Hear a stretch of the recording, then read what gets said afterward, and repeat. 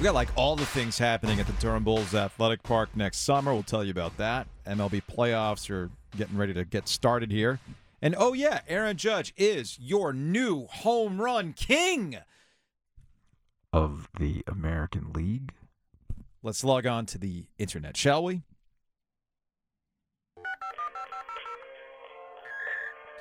What's Trending is brought to you by Geico. You got a choice of ways that you can save on car insurance. Call 1-800-947-AUTO. Go online to geico.com or stop by the Geico office nearest you.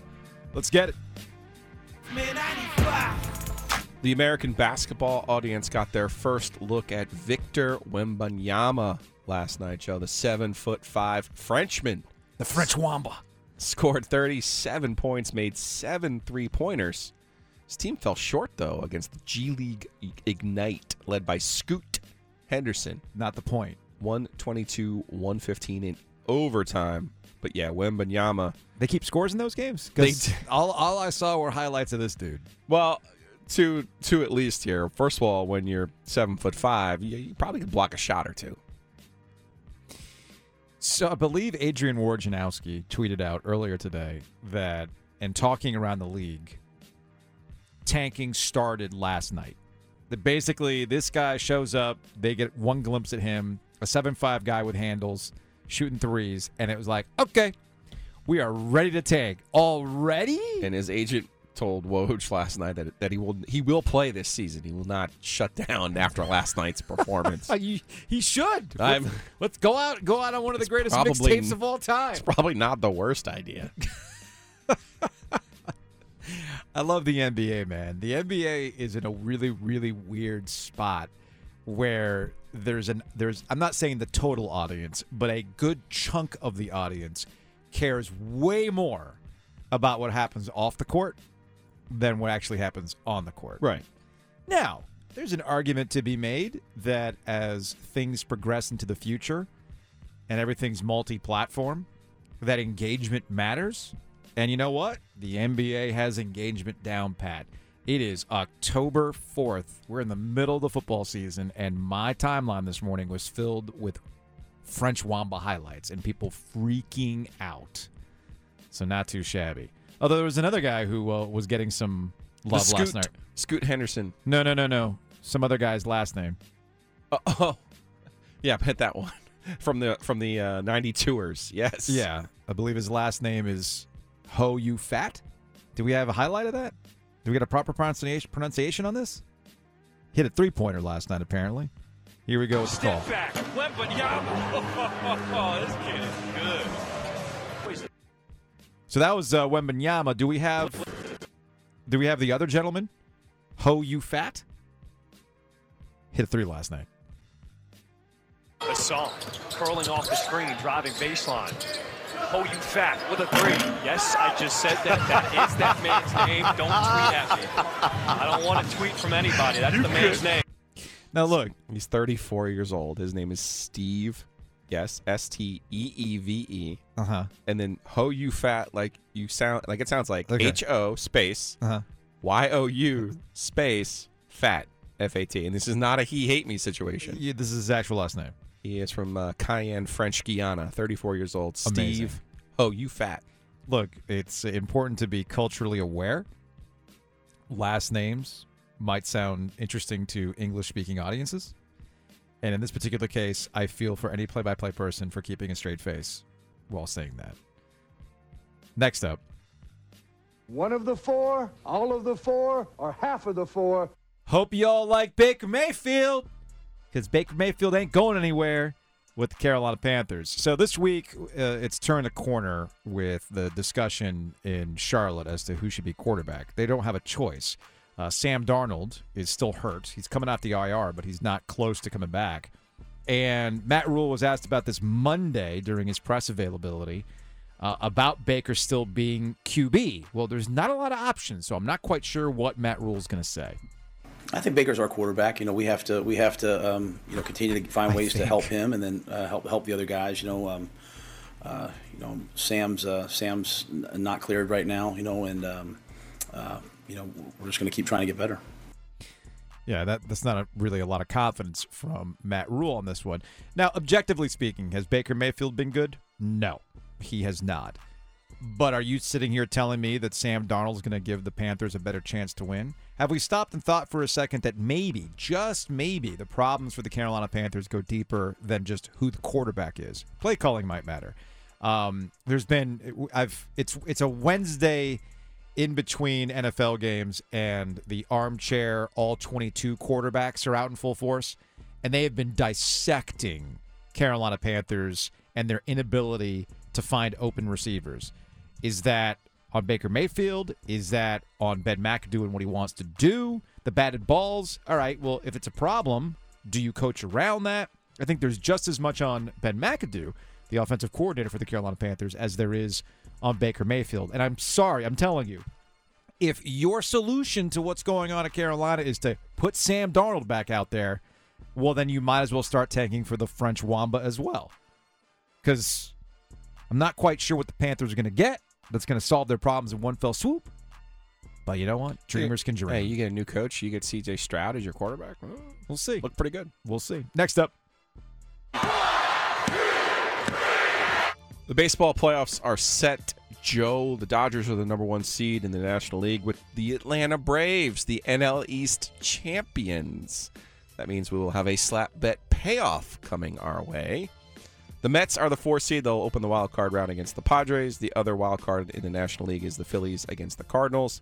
The Yankees are the 2 seed in the American League. They'll take on the winner of the Indians Rays. Astros number 1 seed in the AL, taking on the best of 3 winner in the Jays Mariners. Mariners in the playoffs. First time in 20-plus years, Joe. Has it been that long? It's been a minute. Jeez. I don't know. To me, the Mariners are still, one of those teams that won the most amount of regular season games. That is them. And that is them. But that was like 20 years ago? Let's get the exact year for you. How do you like this format, though? The wild card has gone from the one-off, just one game, to a best of 3, all in the same park. I'm much okay with that. I'm much more okay with that. I always had an issue with the wild card one-off because that's not baseball. It's not baseball. Yeah. And I always find it strange that me, the person who likes to go about things a little bit differently, had to remind baseball, hey guys, your entire sport is based on series. Even in the regular season, you don't do one-offs. Like, what are we talking about here? So it never made any sense to me. So I'm glad they've actually tweaked that, and there's a best of 5. Mariners' first playoff game since 2001. Gah. That's crazy. Mm-hmm. Next up. Number 2. All the things happening at the Durham Bulls Athletic Park, speaking of baseball. So it's been announced in the last couple of days that the Durham Bulls will be hosting the Savannah Bananas next July. If you're not familiar with the Bananas, they're kind of like the Harlem Globetrotters of baseball. It's a minor league team. They were part of the Coastal Plain League, but now they're going like full-on independent. And they're going to be bringing their shenanigans to the Durham Bulls Athletic Park, and now we have to find a way to be involved with this. I'm okay with dancing on the baseball field if I have to. I'm laughing, though, because at what point does the Harlem Globetrotters reference become dated? Right? When you're trying to appeal to young people, it's almost like you should say they're the dude perfect of baseball. Yeah. Wow. Now, thank you for making me feel even older, Gilio. It's usually your job to tell me. Yeah, no. Well, look, you know my feelings on things like Dude Perfect or Mr. Beast and those types of guys. They're just jackass for YouTube. Dude Perfects, they don't physically hurt themselves, though. There's more of a skill there. I mean, I watched some of that Amazon stuff. They were doing some shenanigans that they were contorting themselves. Just saying. But yeah, I get what you're saying. So yes, the Savannah Bananas are the YouTube baseball team. They are the viral sensations. They are going to be a lot of fun, and hopefully we'll be out there. Also, and it's 2 hours. That's why I love it even more. Get me there. That's right. And you can, if you catch a foul ball, that person's out. I love that. So the Savannah Bananas are coming to Durham in July, and in May, the ACC Baseball Jamboree will be coming back to the Durham Bulls Athletic Park. That's always a lot of fun. We'll be out there, I'm sure, doing shows. So lots of happenings for the back-to-back International League champs. Next up. The number 1 story of the day. We're number 1. We're number 1. All rise. Aaron Judge is your home run king. We'll discuss next. Aaron Judge's 62nd home run ball, very hot commodity. It will continue to be a hot commodity because 62 is it. Aaron Judge not in the lineup today for the New York Yankees as they start getting ready for the playoffs. According to the New York Post, one person has already offered to pay $2 million for this ball. J.P. Cohen, president of Memory Lane Auctions in Tustin, California, previously said he'd immediately pay $2 million for that ball. Cohen told the Post today that his $2 million offer stands, and he's trying to get in touch with the fan who caught the ball.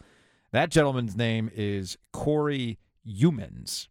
I believe that's how you pronounce his last name. He is a Dallas investment vice president. That's the guy who caught the ball and asked what he was going to do with the ball. Humans said, "That's a good question. I haven't thought about it." Upon a follow-up question where he was asked if he was going to keep the ball or give it back to Judge, Humans, who had been sporting a Rangers cap, appeared to answer, "I don't know." What would you do with the ball, Joe? If I'm him with all the money in the world? Yeah. I would trade it to Judge. What do you trade it for Judge for? I would definitely want, I mean, it depends on where you live now, but I would definitely want Yankees tickets. I would definitely want cleats. I would definitely want a bat that was signed by Judge, maybe even a hat. I mean, you pretty much can name your price there. He's the vice president of a local branch of what's called Fisher Investments. Here's what you trade it for. I give you the ball, and when you get that new contract, guess who you're going to be doing some investment work with? There you go. That's where you make your money. That's well played. A little commission from Mr. Aaron Judge. As you said, the guy clearly doesn't need the money. And I'll go full Indiana Jones, look at the ball and say, it belongs in a museum. Because it does. It's history, right? But what kind of history are we talking about here? 62. Got it. That's one more than Roger Maris. Okay, cool. That's the American League home run single season mark. All-time Yankees single season mark. Babe Ruth is tied to this. It's not lost on me that a big part of why we're having this discussion is because of Yankees lore. There's a ton of Yankees fans. And they're based in New York, which is also the media capital of the world. A lot of what we like to watch is based out of New York, and it drives a lot of the conversation. So, yeah, I'm not breaking any ground here when I tell you that if Aaron Judge were an Anaheim Angel, well, I'm sorry, a Los Angeles Angel, dating myself, it's not going to get the same play. If he's a Mariner, is it getting talked about like this? No, it's not. No. And that's okay to say. I think we all have to be honest about that when it comes to Aaron Judge. But what I didn't like, and what I haven't liked throughout all of this, is that we're picking and choosing what we're going to get excited about. We're picking and choosing how we phrase this conversation. And if you think this is just about Barry Bonds, it's not. It's also about guys like Albert Pujols. Albert Pujols, out of nowhere, with no lead-up in the grand national coverage of baseball, became the fourth person to hit more than 700 home runs. I think he ended at 703. A far cry from Ruth and Aaron and Barry Bonds. But still, he's the fourth guy to do it, hit over 700 home runs. And he's actually had a pretty decent resurgence this year. You know, I think he had 24 home runs this year. Regardless, that just kind of happened. And it was like, oh, cool. Now let's get back to obsessing over whether or not Aaron Judge is going to get to 61 or 62. So again, it's not just about Barry Bonds. It's getting caught up in a home run race, and then taking a step back and realizing that this home run race that people have been breathlessly covering is for 7th all-time on the single-season home run mark. Congratulations, I guess. I'm not trying to be cynical about this. I'm just simply trying to put this in perspective and how that perspective seems to fly in the face of the way that it was covered. Is it as simple as it's the Yankee who did it, therefore you get this coverage? Or is there something deeper going on here, Joe? I don't think it's just the Yankee. I mean, you say 7th all-time. The 6 in front of them are all by guys who cheated. So is that what this is about? I think it's part of it. Are we ready to say that Aaron Judge hasn't cheated?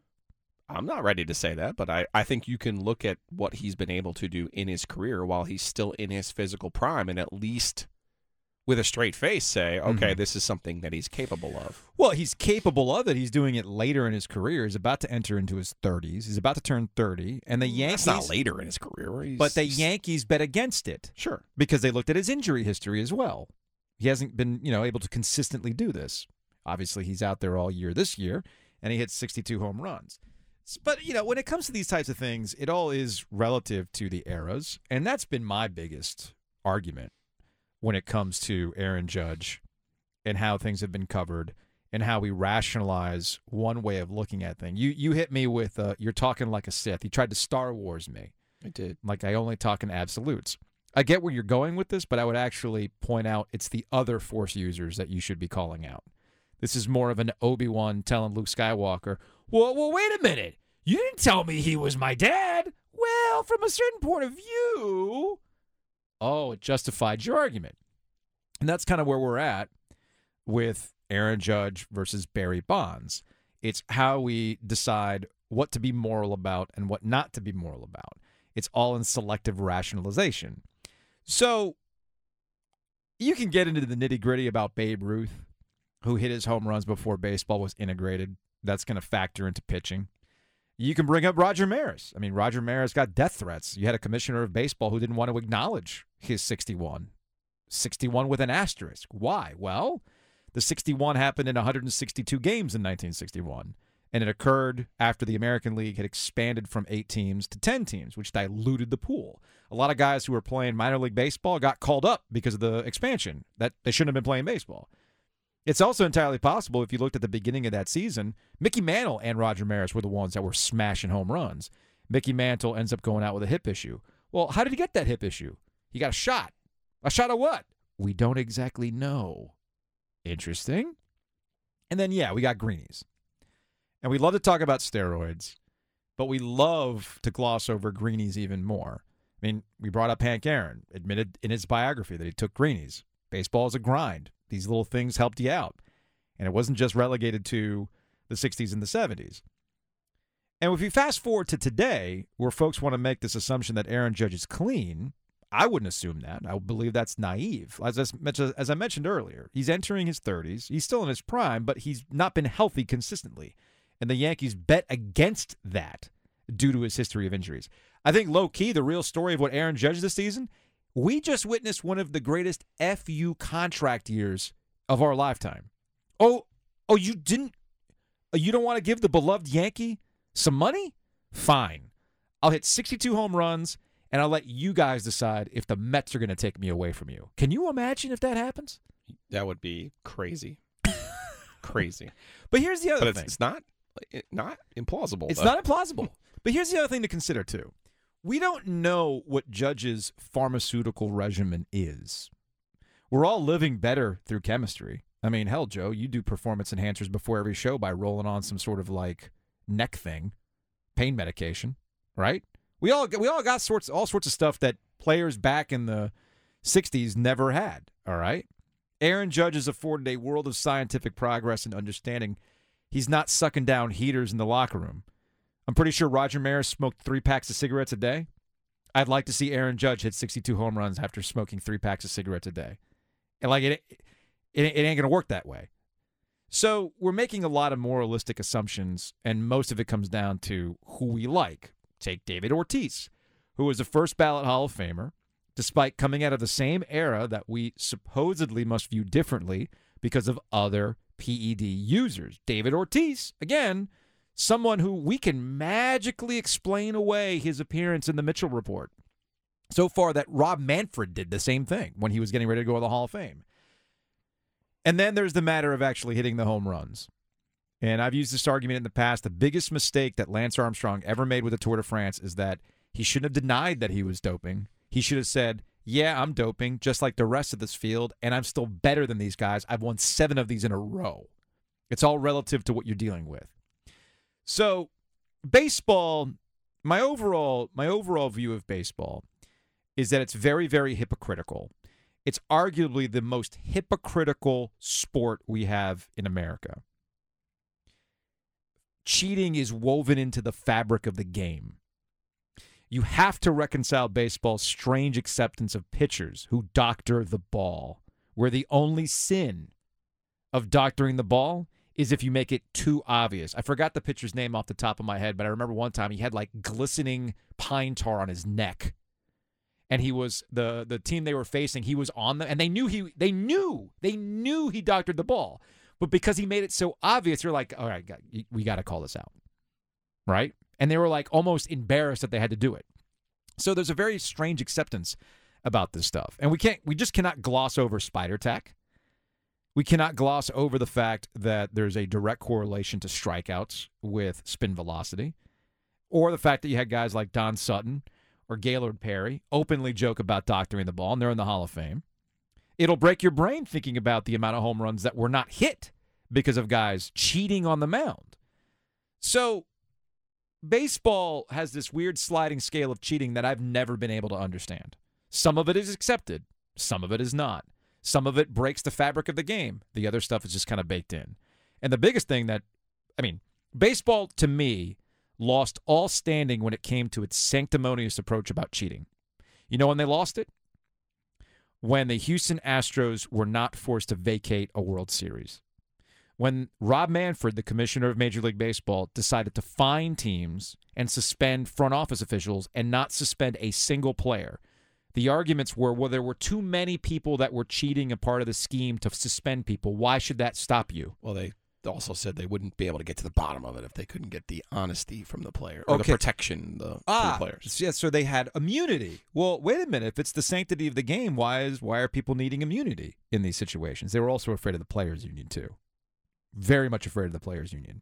A pattern with baseball, yes. So you're telling me that Rob Manfred, the commissioner of Major League Baseball, couldn't suspend players who were part of a sign-stealing scheme that went beyond just kind of having a good eye and actually retaliated and punished people who went after the Astros on the field. Remember, Rob Manfred said, you will be suspended if you go after the Astros. Somebody did. They got suspended.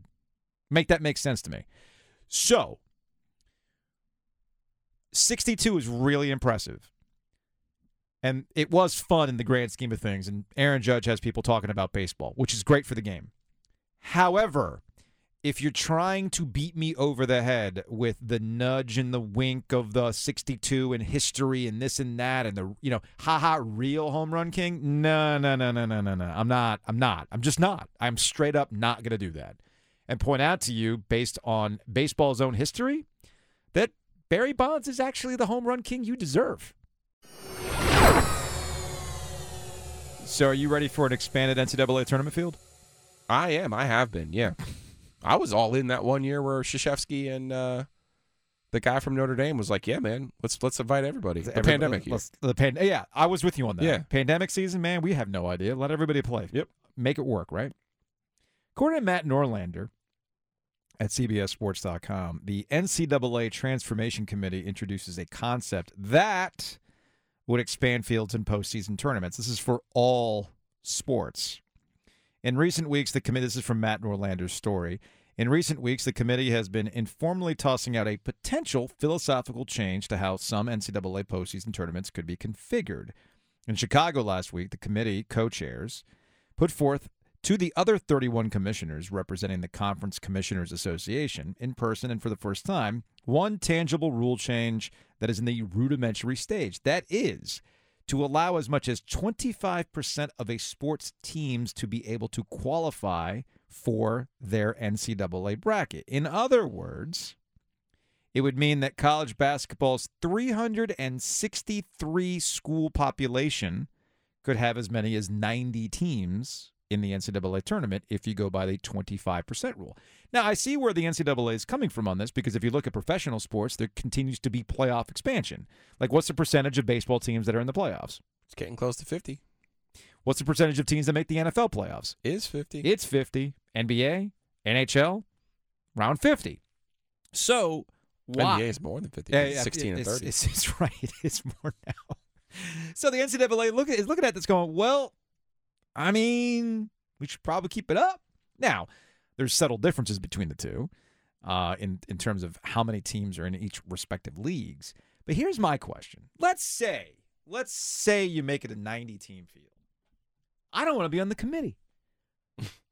How am I going to bracket that? Isn't it easier, though? No. You're pretty much inviting everybody at that point. No, but where are you going to slot them?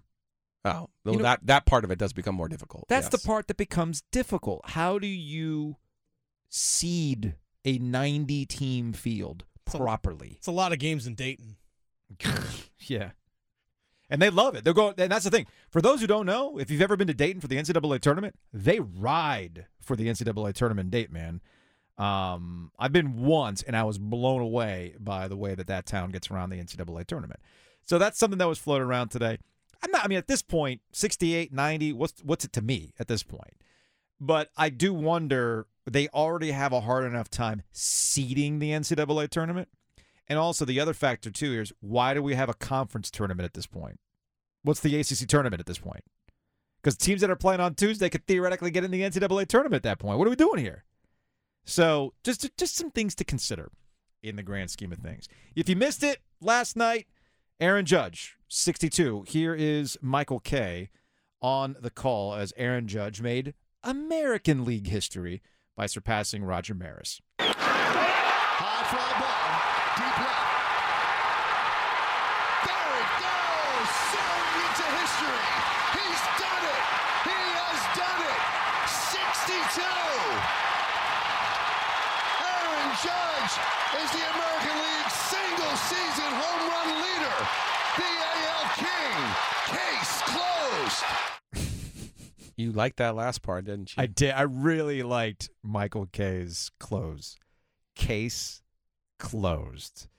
Love that. Aaron Judge, I'll rise, all that other stuff. All right, so AL home run king stuff aside. The next debate around Aaron Judge is he just by default going to be the American League MVP? Is he baseball's MVP? Is it because of the 62 home runs? Or is there some actual meat on the bone here as to what Aaron Judge has been doing with the Yankees getting back in the postseason? Yeah, I'm not going to sit here and pretend I know all of the ins and outs of baseball's new numbers. Sure. I would just say this to you. He nearly won the Triple Crown, right? He was the most important player on the Yankees team, particularly when everyone in August and early September were injured for the Yankees, kept them as a first-place team. Okay, easily, yeah. 60 home runs doesn't come around very often, regardless of where there's an asterisk or a juice or not. That just doesn't happen often, right? The name of the award is the most valuable player. So while Shohei Ohtani has been described as a unicorn because he pitches and he plays his position, the Angels finished 35 games out of first place, and we're not even close to the playoff race. So what value does Shohei Ohtani have? But the internet tells me, Joe, I do believe in WAR. Wins above replacement, right? Aaron Judge, total WAR, 11.5. It's actually almost 2 points higher than Ohtani, and Ohtani just as a batter is 3.9, his WAR rating. Yeah. So, and nobody's really close. No, I'm with you on that. Nobody's really close. Statistically, this is the one that always made sense to me. Wins above replacement. Basically, if we put a jabroni in your spot, they would be 0. We're putting you in the spot, it's 11. Yes, and there's all sorts of other metrics that allow you to see how Aaron Judge is valuable. So if he wins the MVP, yeah, it's not because he's a Yankee. The dude's just been producing.